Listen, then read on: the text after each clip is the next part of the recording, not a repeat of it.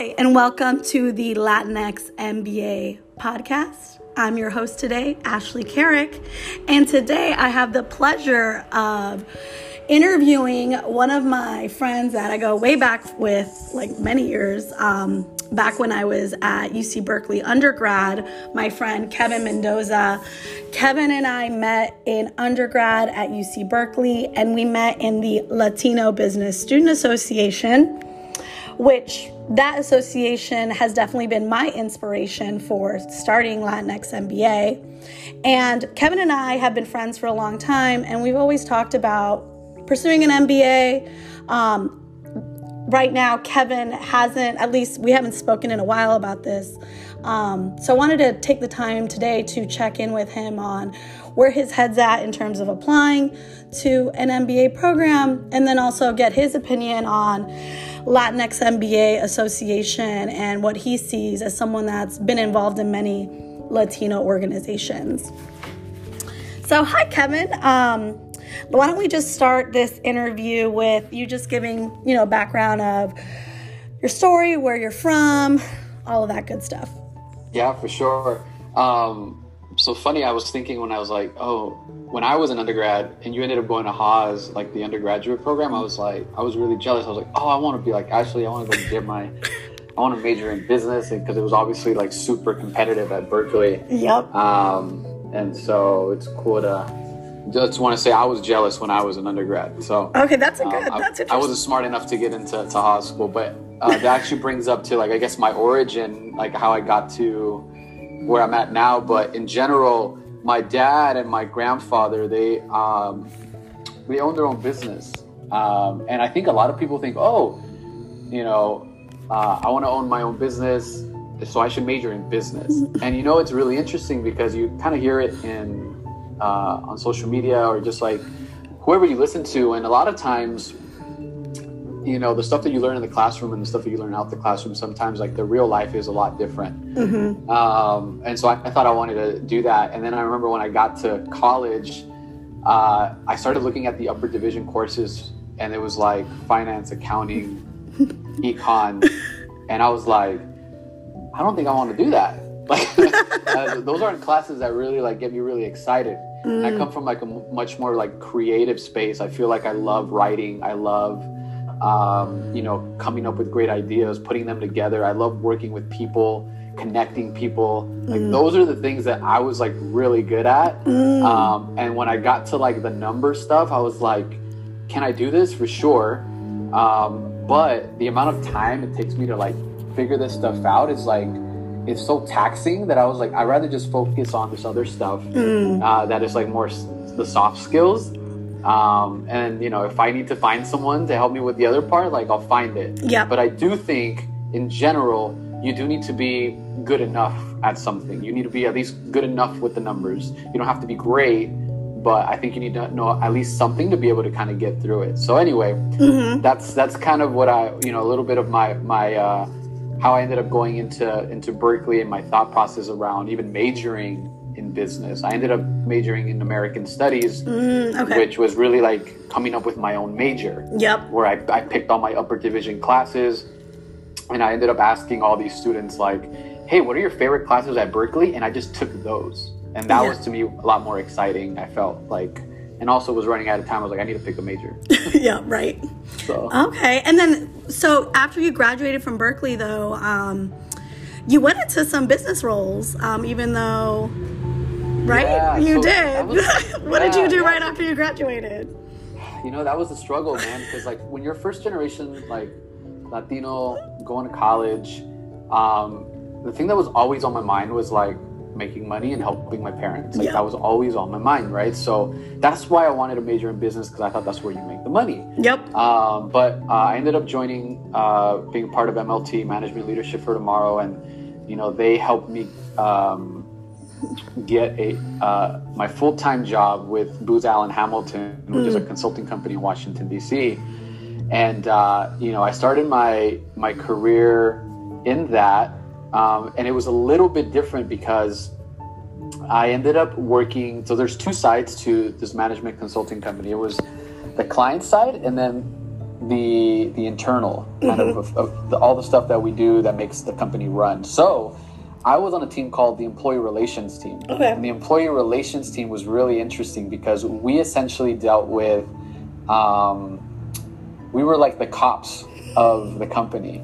So any misconduct in the workplace, like we dealt with it, whether it was like sexual harassment, lying about your hours, whatever you can think of, we dealt with that. And we would conduct interviews over the phone. And then we would take that information and then we would send it up to like leadership, and then they would make a decision on what they would do with that person. Got it. So I actually spent a lot of time doing that.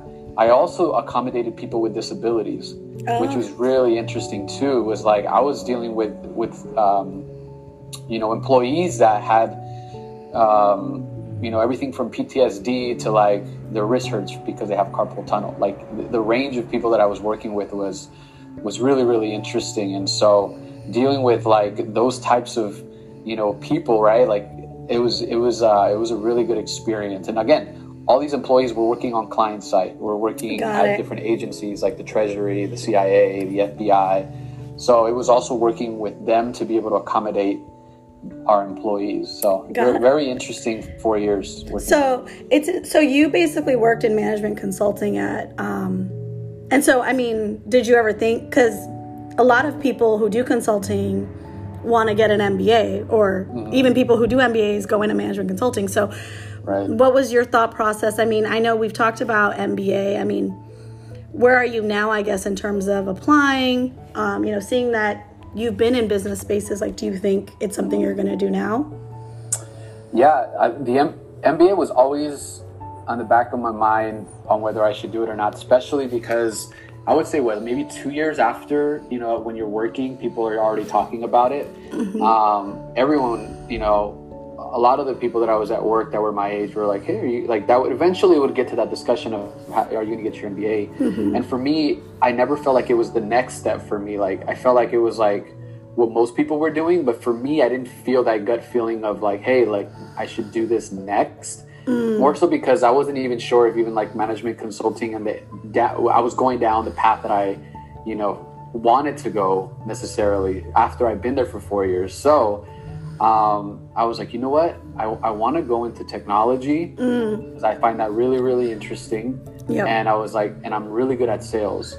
So I was like, okay, if I already know the industry and I know the job that I want to do, then I should start applying to those jobs. So for me, it was not more of like my MBA. It was more of, can I find a job that is more aligned to what I want to do that doesn't require me to go back to school? Got it. And so you did sales in tech, and now, so are you basically at this point, you're like, not going to get an MBA? So after the 4 years working in Booz Allen, I got a job working at this company called Sumo.com in Austin, Texas. And in my mind, like, I was like, okay, eventually I'm going to get my MBA, maybe down the line. But what ended up happening is when I went to Austin, Texas, right, you go from DC where I'm wearing a suit every single day, suit and tie, happy hours every day. And when you live in DC, like, people are always like talking about like where they work, it was that's always like the first question is like, oh, what do you do? That's like the first question, like before your name or almost like anything, right? So it was very like, it mattered where you work, it mattered where you went to college, those things, right? And so I went from that type of environment to going to Austin, Texas, where if you're wearing a suit, it's actually kind of weird. Like if you're in Austin, you're walking around, you're like, oh, you're definitely not from here, because it's so relaxed. Tech companies are starting to move there a lot more.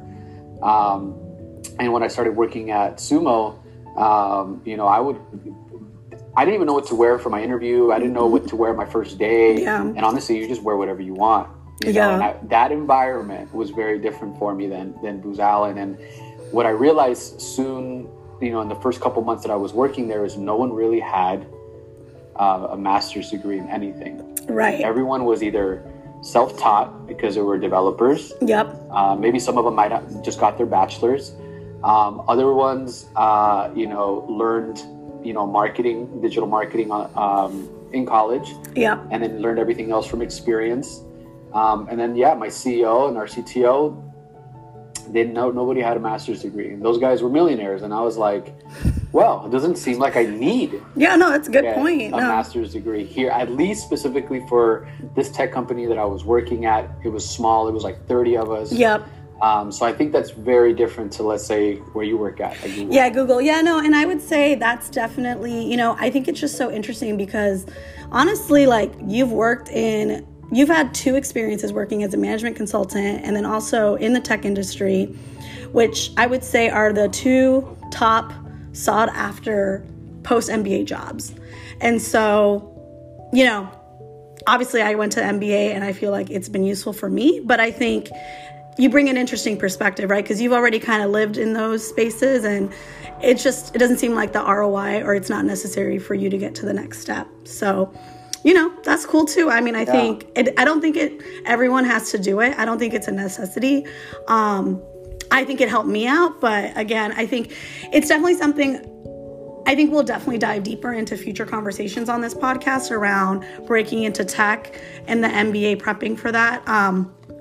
Because there's definitely because I live in San Francisco and I've worked in tech most of my career, there's definitely this sentiment around you really need an MBA to be in tech. And even working at a startup, it's kind of like you're not really respected as an MBA. But I actually think tech needs MBAs, but that's my personal view.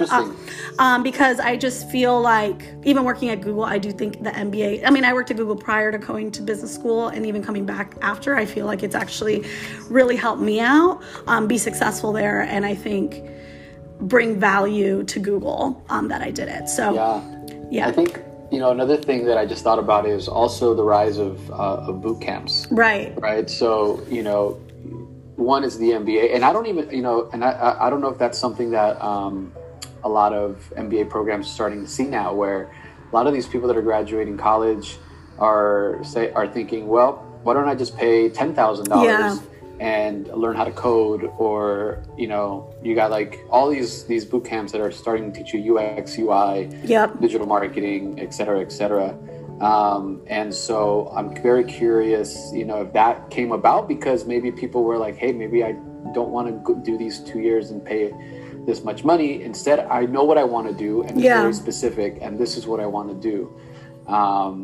And I think because originally there was coding boot camps, but like you said, there's been product management boot camps and different types of courses that are similar to these MBA programs. So it's interesting kind of to see where things evolve. I want to just, take a second while we're still here to ask you your opinion, because actually Kevin, I've really admired, because at Berkeley, Kevin actually started a Latino organization. And I think you've been on the national conference committee for your Latino frat. So I wanted to get your perspective on launching an organization like Latinx MBA, and kind of maybe give me advice as I'm going through this for the first time, what you've seen worked well or what doesn't work well, any kind of advice you have for me. Yeah, when I got to Berkeley, it was funny. I'm from Los Angeles, and when I went to Berkeley, which is 8 hours north, I'd never been to the Bay. So I was thinking in my head, is there one Latinos that live over there? Because I had no clue. And then I was like, the second thing I was like, are there people from LA that even go up there? Am I going to be the only one? And then you get there, you realize like half of UC Berkeley is from LA. All of the Latinos are from LA. Oh, and then half of UC Berkeley too. But all the Latinos. So I got there, and it was funny. I was like, I don't want to dorm in like the student housing for Latino students. I was just like, I want to branch out. And then when you get to Berkeley, when I got there, I was like, no, I need to find Latinos. I just felt very homesick. And I was super involved. I got involved with pretty much everything. And, I ended up getting introduced to La Unidad Latina Lambda Upsilon Lambda fraternity from some of my friends that were in the fraternity at USC. And, I was in 5-6 different organizations. And so I was thinking, the way I saw the fraternity was like, what if I can take the professional aspect, the social aspect, the community service, and have it all in one organization, you know? And then also, like, what if I can recruit, you know, some of like the most influential Latino students on campus and have them in one org? And so to me, I was like, you know, it's great that they can be in other orgs, but if I can pull everyone into one and then be able to like collaborate across kind of different organizations, I think that would be really powerful. And so, yeah, so it took me about 3 years. It took me 3 years to get, you know, LUL started on campus, but it was definitely worth it, because when you start an organization and it becomes institutionalized in the sense of like, it's going to be there even after you're gone, like you don't notice, you don't think about that when you first start it.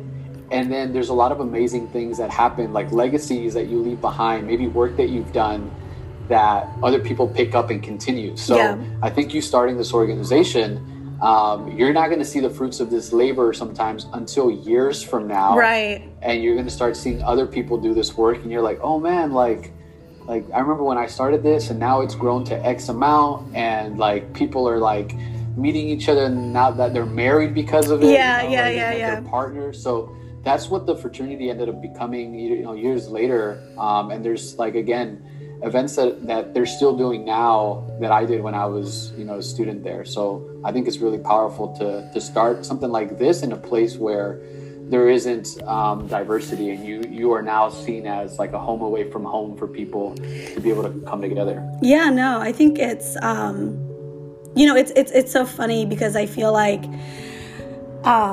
you know, just starting this organization, it was just such a clear like gap in the market in terms of there isn't an organization really focused on Latinx MBAs. I mean, there's a couple, and there's definitely a lot of orgs like MLT, Twigo, obviously Prospanica, Alpha. Like there's just a ton of these organizations.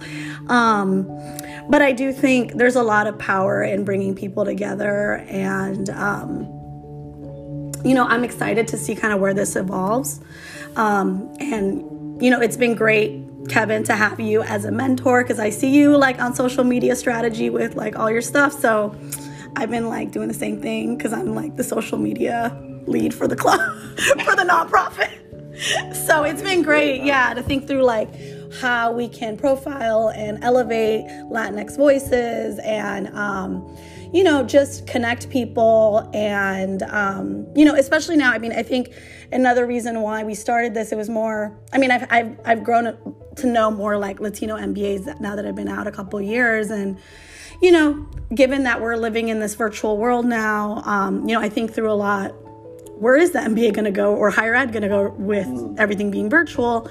And there wasn't a strong like Latinx community at a lot of the top business schools, but now that everything's online and everyone's open to Zoom and whatnot, I was like, oh, this is actually a great opportunity to like unite our community, because people are going to be more open to do like virtual happy hours. So some of the goals that we have with Latinx MBA is obviously doing a lot of programming with webinars, which we've been hosting, as well as industry circles that we're going to open up to our members. And then also really like what I'm most excited for is, because I love party planning, that's my specialty, is I'm going to plan a lit ass conference when we can fly again and COVID's over. And hopefully it's over next year or in 10 years. I don't know when it's going to be over, but when it is, it's going to be lit. The party's going to be lit. So that's going to be great. I know. It's going to be a lit party. You going to come? Yeah.